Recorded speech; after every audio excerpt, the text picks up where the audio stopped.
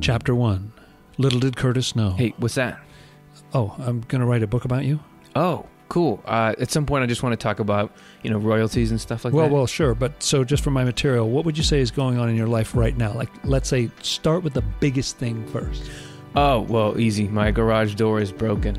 And I don't know if it's worth it to pay to get the guy to fix it because... Well, I think I'd rather start with how right at this very moment there's a cosmic struggle between fundamental goodness and fundamental evil playing out in your very thoughts and feelings. I don't know. That sounds a lot like Star Wars. Well, right, but why do you think we tell these stories about these great clashes between good and evil? Why do they resonate with the human psyche? Could it be that without fully realizing it, we ourselves are living them? Wait, you mean that opposing moral forces on a grand scale clash in a sort of microcosm in our minds? And that by knowing how to navigate this inner turmoil, we can progress meaningfully toward what the great sages have called enlightenment, inner peace, or heaven? Yes. That was a quick turnaround. That sounds like something worth doing a show about. Stay tuned.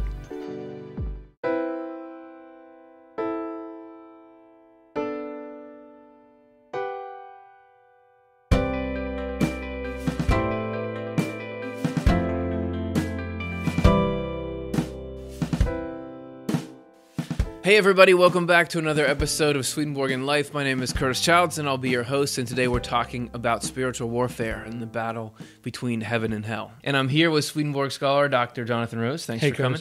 I want to begin today by talking about good and evil. Sorry about the placement on that. That's unintentional. Is it too early to ask a question? No, go for it. What do you mean by good and evil? Yeah, I'm talking about the difference in the spectrum of impact that actions can take.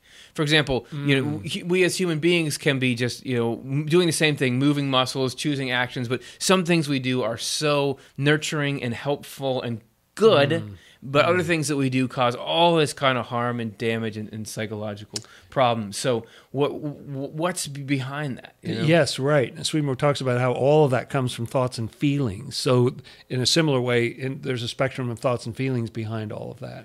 Yeah. From really good to really bad and everything in between. Exactly. And I can be... the external world can change not that much for me, but yet I can be happy one day and then miserable the next day. Or there can be like an event in my life that shouldn't really bother me, but it's bothering me. Or some people who you think would have great lives are miserable inside. So why does that happen? My question is, why do bad things like that happen?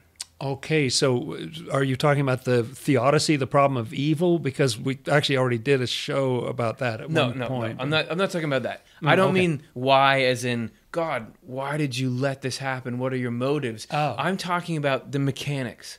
So let's say you're a doctor, and I come in and I say, Dr. Jonathan Rose. That sounds natural. Why am I feeling this way? I feel hot, my head hurts, and you can say, oh, there are microbes that have breached a certain part of your barriers, and now your immune system has to fight back. So there's direct reasons why you feel like you do. If I'm having a miserable day spiritually or psychologically, are there spiritual reasons for that? That's actually a great, like the sickness is a great metaphor. Really? For what? For the battle that exists between heaven and hell. Oh, that reminds me of the title of the show. And if you're saying that this battle between these two cultural ideas or afterlife places or whatever they are, if that's the cause for these swings in mood that we get in these dark days of or dark nights, I should say, of the soul, then we've got some things we've got to track down. And I would say, first of all, we've got to define what are heaven and hell. That would be in the good. first place. If these two things are battling and that causes, what is it? But also, can heaven really fight? Isn't heaven like, I love you, man? Isn't heaven sunshine? And how's heaven? They got their helmets with their little like "Go Heaven" on it. Also, okay, how does this play out in each one of us? Yeah. Maybe you got, okay, I'm sorry that you guys are having this war, but I'm here in this world. What does that matter to me? Right. But also, are we just delivering an explanation for bad news? Or is there something good that's coming out of this struggle? Yeah, right. Sounds like we've really got our work cut out for us. Then let's begin in part one.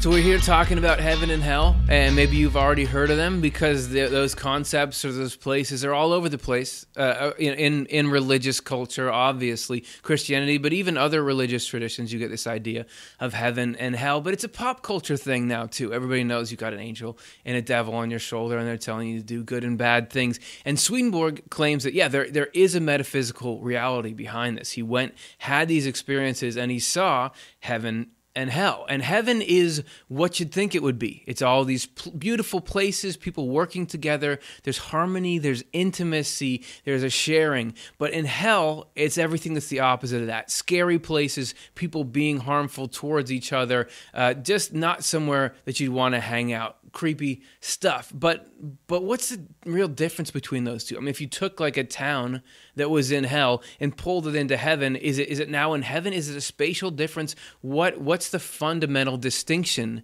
between heaven and hell? So let's look at them even more closely. So say we had a spiritual microscope.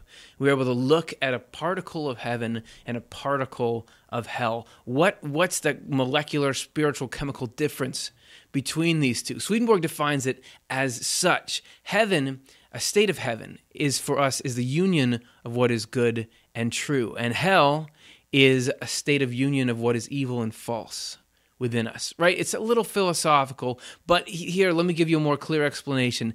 He says heaven consists in doing good from goodwill, whereas hell consists in doing evil from ill will. And if that isn't clear enough, here's how it's put into action. He says that heaven is, at a molecular level, serving others for the sake of their own happiness, not for any selfish goal, but for love. And that hell is defined as when the pleasure in evil is felt as good. That is hell. And you notice we're not here talking about particular rock formations or cityscapes or something like that. Heaven is defined by motivations and actions, and so is hell. So this is something that can show up every day for us in how we feel and think. And because they're so fundamentally different, because there's such an existential corporate culture difference between heaven and hell, they can't occupy the same space. You can't have the two of them together because of their opposing natures. And we see a correspondence of this play out in that most serious of all human pursuits, the quest to attain good posture. Anatomy Trains is a way of understanding alignment in the body as mapped by the fascia within and around the muscles, bones, and joints, also called myofascial meridians. The basic idea is that muscles are connected to each other along lines of fascia that work to facilitate our movement and alignment. Imbalance and misalignment of this network leads to pain because of shortened or overstretched muscles and fascia. For example, 3 of the lines that are involved in proper pelvic alignment are the superficial back line, the superficial front line, and the spiral line. If one takes over the other, there is hyperflexion or hyperextension and misalignment of the pelvic tilt. If you're always in one position, for example the classic forward shoulders tucked under pelvis, the fascia sets there and stiffens, so it causes pain when it's stretched back into proper alignment. But if you work the myofascia into proper alignment regularly, through therapy, conscious posture, yoga, etc., the bones become aligned in a way that allows for a minimum of effort for standing and movement. You get an evenness of tone in the muscles, lengthening of the trunk and limbs, which decreases compression in the joints, reduced effort in movement, increased range of motion, and the holy grail of all efforts, reduced pain. Then, something like a simple forward bend feels fine and even good because my body is in the habit of having the anatomy trains flow the way they're designed to. If you were to just force stretch proper alignment onto people... So just like if less than perfect posture, like we all have, has shaped some of the tissue in your body, you can't immediately just correct it. The same thing is true of heaven and hell. They shape things differently. So you can't just have heaven come into a space that hell has been running. You can't just have hell come into a space that heaven has been running because they're spiritually, conceptually so far apart. So you have heaven and hell, they're completely different. They can't coexist, so you might think, all right, that's fine. You just have hell over here and heaven over here. But the problem is, hell is not okay with that setup because it always wants to destroy. Hell wants to go in and destroy not only heaven, but every person and everything in between. That's the problem. Swedenborg talks about it this way in Secrets of Heaven 8209. There was an aura wafting from the hells that can be called an aura of energies, and it is a harmful aura. I've even been allowed to perceive it several times. The efforts it makes are unceasing, and at the least opportunity, the efforts explode into action. This aura, though, is held in check by an aura of heavenly energies from the Lord, which is a beneficial aura. Because it comes from the deity, it holds all power.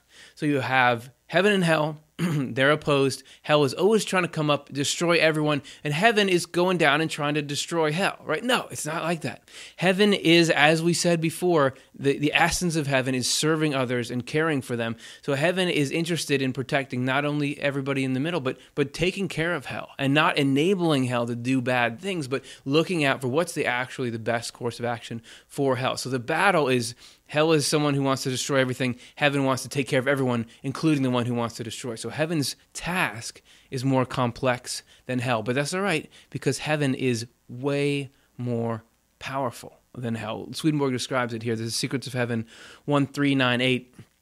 There were quite a few spirits around me who were not good. An angel came, and I saw that the spirits could not bear his presence.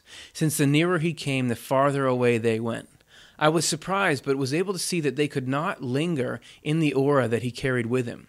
This too showed me, as other experiences have done, that one angel can drive away tens of thousands of evil spirits, since evil spirits cannot abide an atmosphere of mutual love. Still, I could tell that this aura was being moderated by his associations with others. If it had not been, all the spirits would immediately have scattered. You see, even in there, that care from heaven for hell. That angel was having his aura, this heavenly essential, moderated so that it didn't totally knock over all these other spirits, because he was coming from this completely different way of living. Well, it sounds like heaven's got an edge. Yeah, exactly. It seems like it's over before it even begins, because there's like a 10,000 or 10 million or something to 1 power ratio between heaven and hell. It seems like it, but there's actually one place where the two are perfectly in balance, in an equilibrium. Really? Where? That's in us. Huh? Let me give you an example. Like, let's say the germs that we were talking about, sickness before. Right. Let's say there are germs on this table. What would you do? Oh, well, you just wipe them up. That's good, because you want to destroy, there's no question about it, just like get rid of them. That's 100%, right? Easy peasy. What about if those germs were in my respiratory tract? No, that's not going to work. Oh, right. So you're saying there's a sensitivity of the environment. That's right. Because out here, right, it's just kill everything that's alive. But in you, that's right, you've got this sensitive lung tissue. You've got good and bad microbes. Right. You just can't do that. And actually, with heaven, it's more complicated, because heaven, if hell is germs, heaven doesn't want to kill hell. Heaven doesn't want to kill the germs. That's true. Yeah. Heaven wants to protect you, and also wants to protect the germs and look out for everybody's future. So it actually gets really complicated. And in a way, it's even more complicated than that, because each side uses resources that exist inside our minds and hearts. What does that mean? We're going to see in part 2.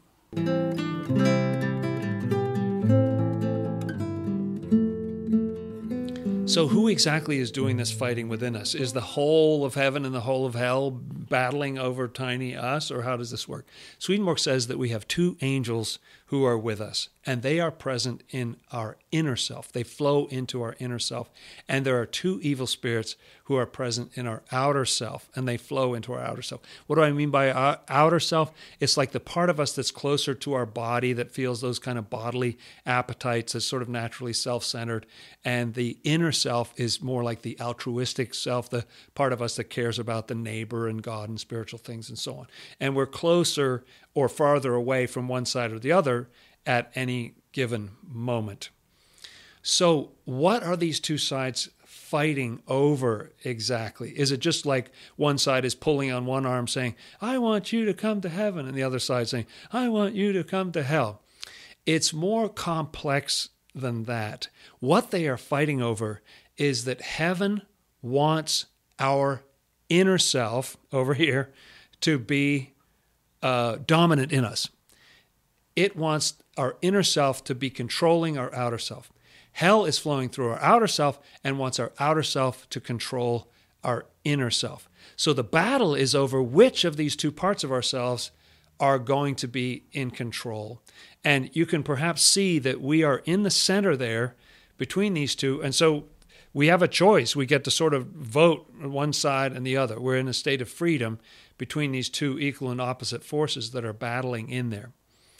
To put it another way, hell actually wants to kill us spiritually, because spiritual death is a situation where your outer self is controlling your inner self. And heaven wants to save us. It wants to bring us into a heavenly condition. And Curtis was saying before that when heaven is flowing in, it's actually taking care not only of the heaven side, but also wanting to take care of the hell side as well, protect it and so on. And the same is true in us, that what is good about having the inner self be in control is that it is also good for the outer self. When the inner self is in control, the outer self is also thriving. When hell is controlled through the outer self and wanting to run everything in our lives, it's bad for everybody. It's not a good outcome. And how are they fighting in us? Well, it's amazing. It's kind of a complex situation. The analogy that came to mind when I thought about this is like a hurricane. You think of a hurricane as a massive swirling storm out there in the ocean, all these clouds and the high winds and the rain and so on.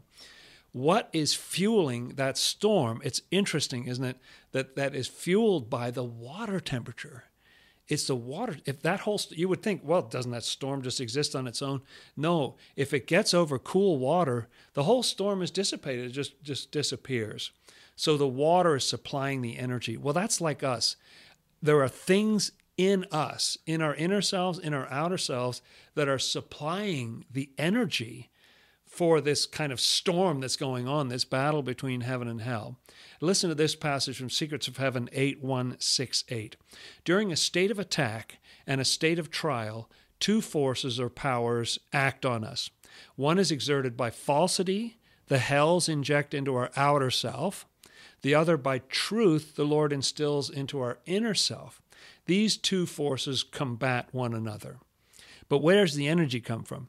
The falsity the hells inject takes its force and power from the love we have for ourselves and our worldly advantages. This is our self-love, our love of material things, and so on. But the truth the Lord instills takes its force and power from love for our neighbor and for the Lord. We all have those different kinds of love in us. And so what hell is injecting is kind of accelerated by the amount of self-love we have or love of material things. And the truth that the Lord is instilling is accelerated and given force by how much we love our neighbor and how much we love the Lord. And so there's a battle between these different things. And not only that, but the actual ammunition and the topics of the fight. It's not just sort of an abstract fight of like, heaven and hell fighting in us, but actually the topics that they use and the ammunition is kind of like the water that comes up out of the surface of the ocean in that storm. That's where a lot of the moisture is coming from. They are actually using things that are in us. They use ideas that are in us. They even use things that we've been through in the past, stuff in our memories and so on. Listen to this from Secrets of Heaven 5036. When we enter this state of attack, evil, hellish spirits surround us.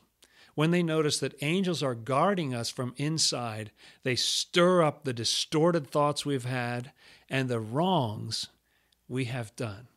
But the angels defend us from within. Now, it's amazing to me that angels defend us, even though we've done wrongs. The angels are still there, excusing it, they defend us.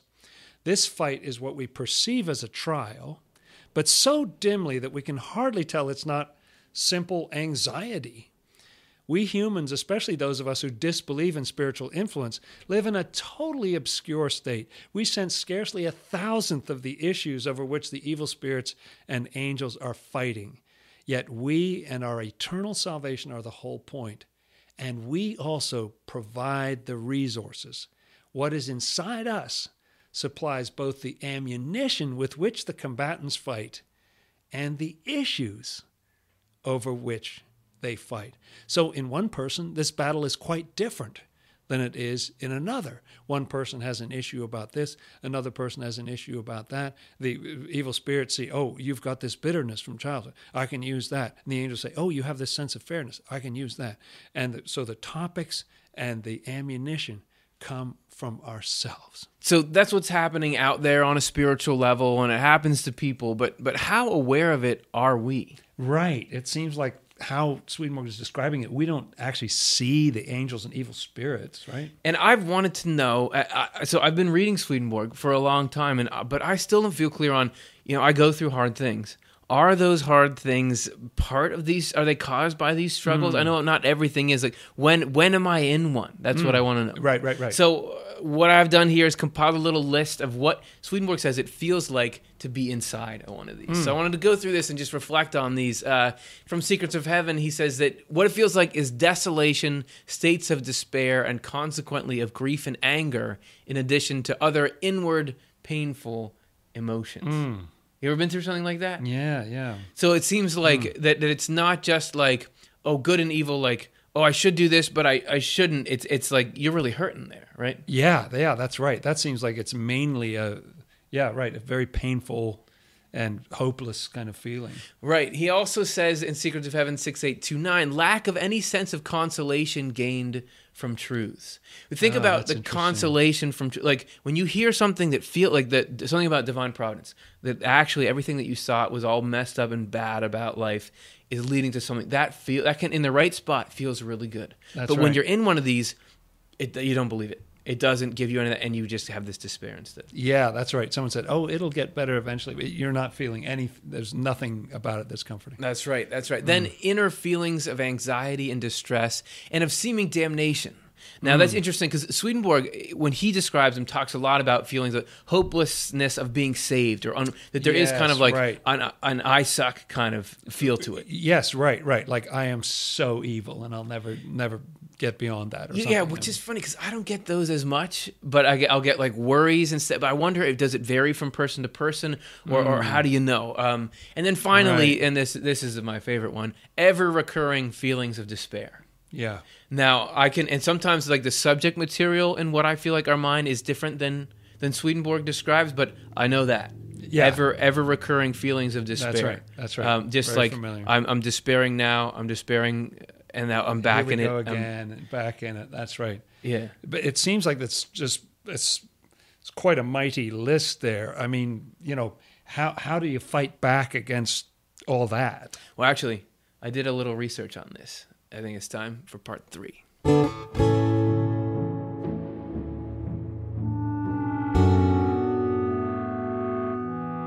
So there's this battle happening, and we're thrown into the middle of it, and it's confusing, and it's painful, and it's something that affects us on a deep level.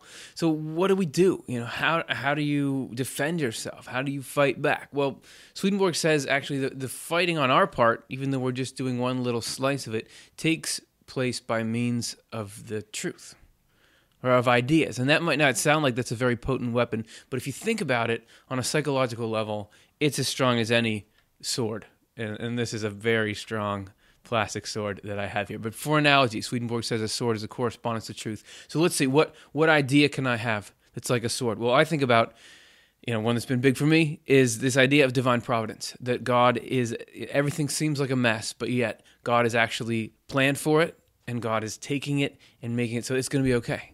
It's going to turn out okay. And that no matter how chaotic things seem, it's going to be all right. That is something I can take and I can use. Hell is coming at me, right? Trying to make me feel miserable and make me despair, all those things that we've gone through. But I'm here like, no, it's going to be okay. It's going to be okay. Smashing that stuff back. And, also, even things that don't seem like they would be weapons for me, that's how you tell something is true if it works in these situations. For example, there's a teaching in Swedenborg that I don't know what I need, that actually we are ignorant of what we need on a deep level. Because all hell is coming at me saying, if this doesn't happen, you're not going to be okay. You need this to happen. This should have happened. But if I don't know what I need, you see, when that idea is applied, it rejects them, reflects them out away from me. That's the potency of truth. That's how you fight. But guess what? It's not really you fighting. You're certainly not fighting solo. There's the whole divine working through you. And that part of the way that you overcome in these trials is you're sitting here trying to use these truths, trying to use everything positive, to stay positive, to not give in to things, but it's God coming through you. God is giving the potency of this stuff. We have to do it like we're doing it on our own. We have to act like it's coming out of us, but we need to acknowledge afterwards that God was helping us. And Swedenborg says it's for this reason.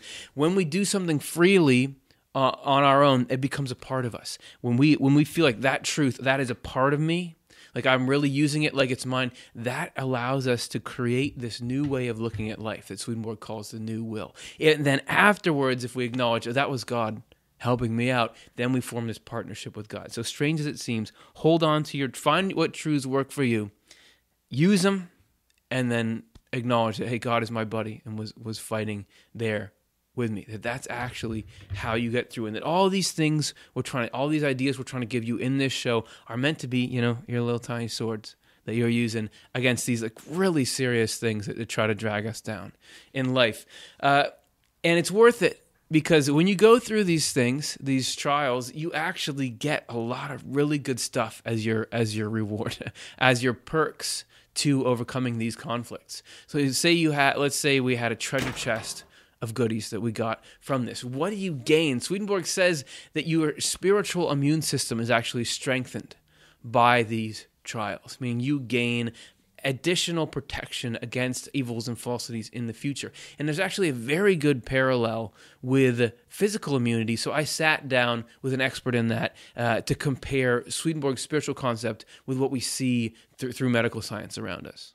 So what I want to talk to you about today is a passage that I'd sent you from Swedenborg where he's talking about spiritual struggles, sometimes translated spiritual crises or temptations, and he says that this is how we grow spiritually. And there's a particular line that he had where he says that these struggles are the means by which evils and falsities are broken up and dispersed.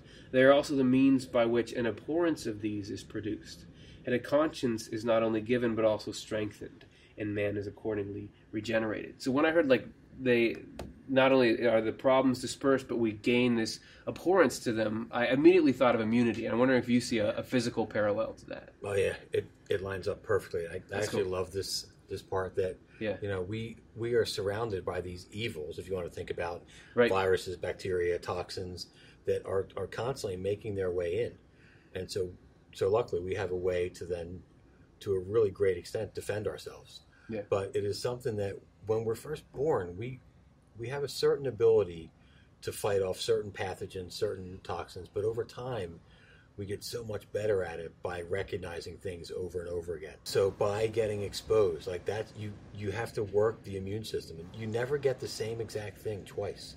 Yeah. Because you get exposed to it once, you build antibodies to it. Next time that thing comes around, you're ready for it. Wow. And so talk more about antibodies, because that seems to me like the mechanism that's most closely mirroring this abhorrence to evil and falsity. Right. So we have really two different ways. We have one way where certain cells, and I mean, I'll simplify it for us here, but certain cells that just recognize foreigners and then basically eat them up, take them in, engulf them. They're limited though. They can only do so much. That system can be overwhelmed. We then have the second set of these immune fighting cells that make antibodies, and so these cells are constantly scanning, looking for markers. I actually grabbed a couple little models. So we have markers on our cells. Every single cell, say this is my body. Yeah. Every one of my cells has certain protein markers that have a certain pattern. So then my immune cells circulating learn that this is me.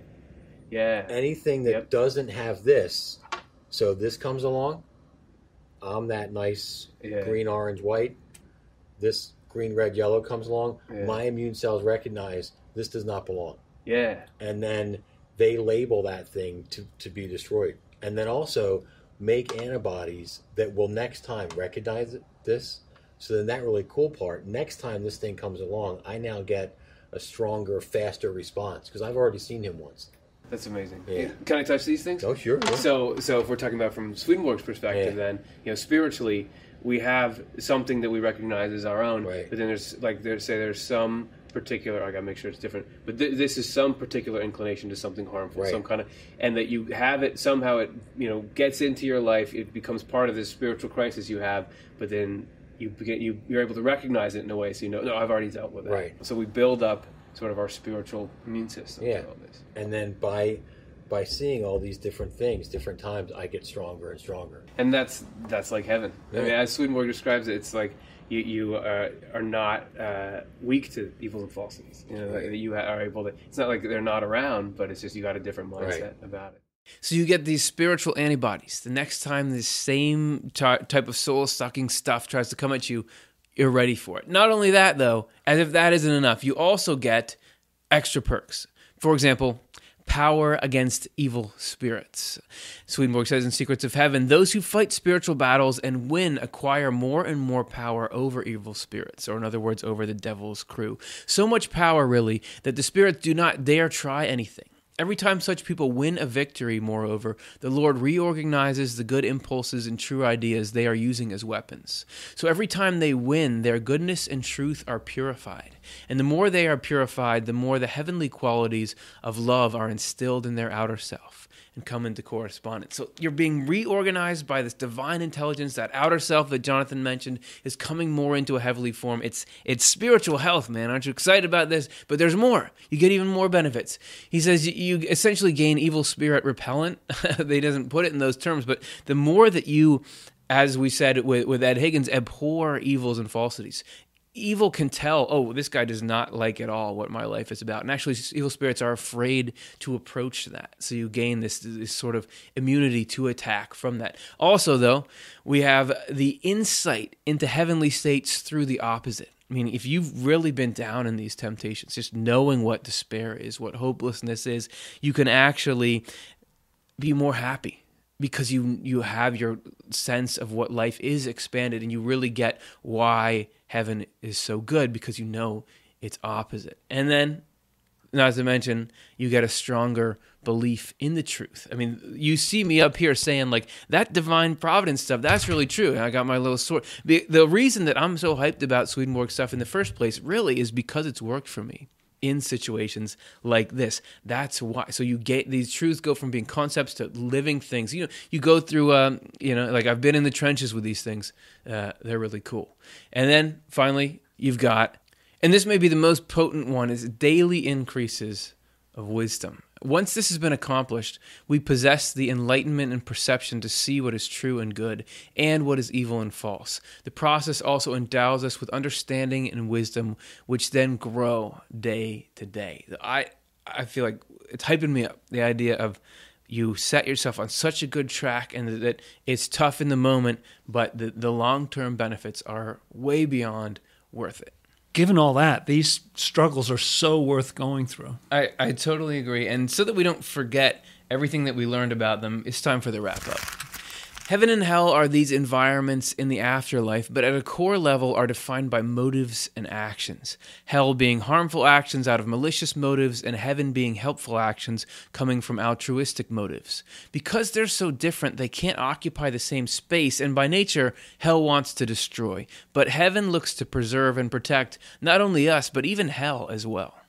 And this battle takes place within us, and even uses things we love in our hearts, things we think in our minds, and even memories of things we've said and done as ammunition and issues.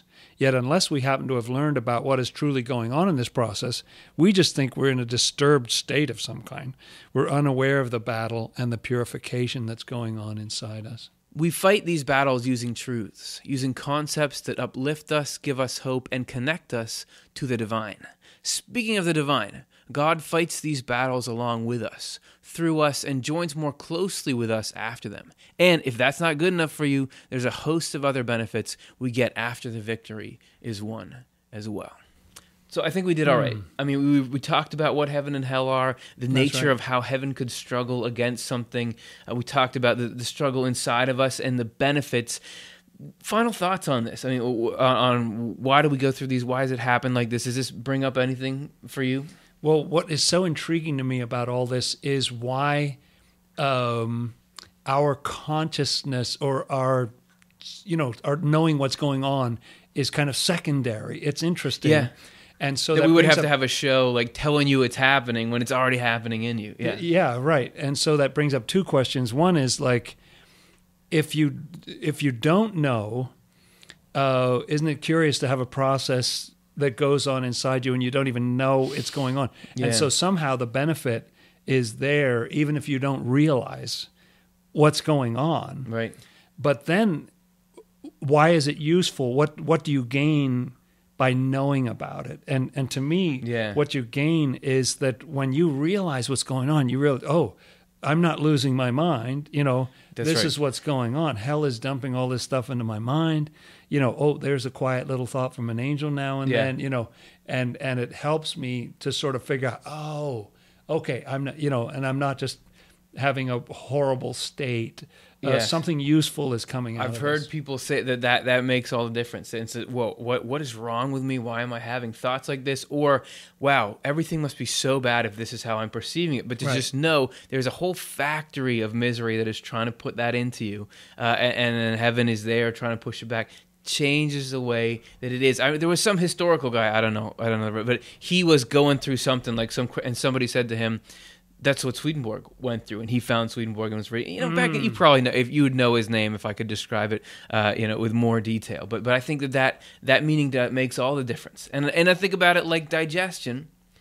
We don't know what's going on in digestion, but if we learn, put a different food in there, you can really affect it. This is why you feel that way. Maybe a similar kind of interplay. And I just want to say this is a topic close to my heart because what excites me about the ideas in Swedenborg is the potential to relieve states of despair. Yes. To turn things that seem just hopeless and awful into actually, this is all right, this is good. Here's how this process can be much less painful if you got the right concepts in there. That's right. And you feel when you're going through it like you're a horrible person, like all this stuff is kicked up in your mind. You're thinking about awful things that you've done and said or whatever. And you don't realize that it's actually on its way out. It's being relieved. Things will be better after this. There's consolation and good things are up ahead. Let's get to a question, but first let me just give a couple of plugs here. Thanks so much, everybody, for taking the time to watch this episode through. I hope you got something out of it that you feel like can make life better. I hope you got some good food for thought. If you want to help this show get out and more people to have the same experience of having to get through it, please consider liking and subscribing. That helps us out on YouTube to spread out.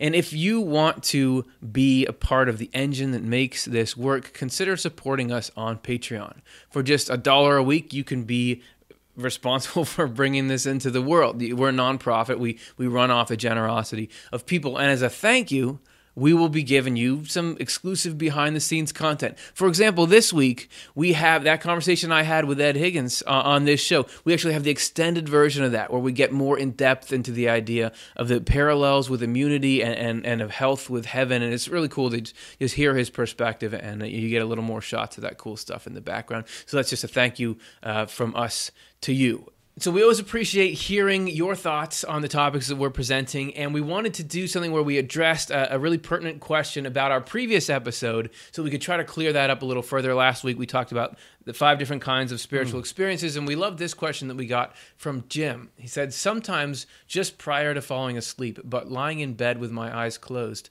I see the faces and bodies of people whom I clearly do not know nor have ever met. They are in places both familiar to me and unfamiliar. I do not know the purpose of being shown these people. The visions only last about 30 seconds, but sometimes feel as though it was much longer.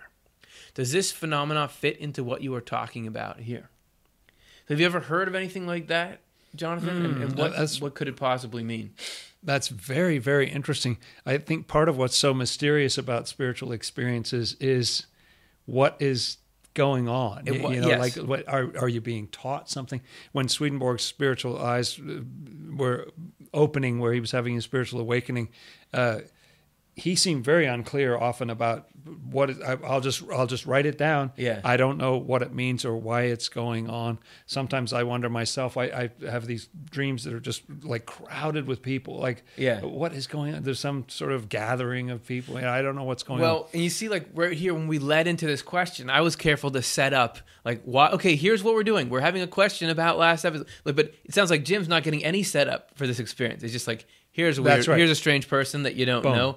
And that, it seems to, as you're saying, Swedenborg has this progression of he'll write something and he'll say, I don't yet know what it means. And also, when you're seeing people, it seems like Swedenborg would sometimes see people that were spirits, but sometimes see people that were representatives. He'd say, I saw a person dressed in a something and it meant this. That sometimes he was observing other entities, and sometimes it was a symbol. So this could be either one of those, right? That's right. And one of the questions that comes to my mind about it is, what sort of thoughts and feelings do they evoke? Swedenborg so much about the thoughts and feelings. Right. You know, just do they look? You know, what kind of people do you think they are? How do you react to them and everything? Do they make you feel good? Do they make you feel afraid? Yes, right, exactly. Is it unsettling? Sometimes I wonder. This may be a strange analogy, but okay, we can delete it in post. Okay, good. When you turn on a PA system, like the first thing that goes through the system is just boom. You know, often there's just like a interesting boom, you know, or something like that. And sometimes I wonder whether before some kind of spiritual broadcast, do you just get sort of test, you know, or like on this show, sometimes before the show, we say what we ate for breakfast or what, just to test the mics. Audio test. You know, is it kind of the beginning of something? They're showing to Jim. They're saying, "Let's see if we can get him to see anything." Oh, we got him to see this person. Something like that. He's looking at that. He's reflecting on that, and and another thing that I think a lot of Swedenborg's spiritual experiences attested for him was just that there is another realm. There's something beyond the physical senses. Because your physical senses are pretty quiet. You're falling asleep, lying in bed with your eyes closed. You know. But then, boom, boom, here are these faces, and here, you know, and I've wondered about things like that. Sometimes I've seen, you know, forests, and there's a road, and my eyes kind of following the road. And it's beautiful, but I don't know, like, why. I don't know anything about the why of it. It's just sort of mysterious. I like what you said there. I don't know anything about the why of it, because I think that's where we leave this question here. Thank you for sharing your experience, and we love to just, like, ponder the mysteries. Yeah, it's cool. With you. Okay, that's our show for today. Thank you, everybody, for watching. Next weekend, we're actually not going to be here. It's a holiday weekend in the United States, so we'll be taking that off. But the following week, it's going to be all about you. We're doing a live question panel show, so start thinking of your questions now, and we'll try our best when we get there. Thank you so much for watching tonight, and I hope you have a great week. Swedenborg in Life is Amy Acquarola, Morgan Beard, Curtis Childs, Karen Childs, Matthew Childs, Alexa Cole, John Connolly, Cara Dom, Chris Dunn, Stuart Farmer, Ben Keys, Reed McCardle, Chelsea Odner, Jonathan Rose, Shiloh Silverman, and Shada Sullivan.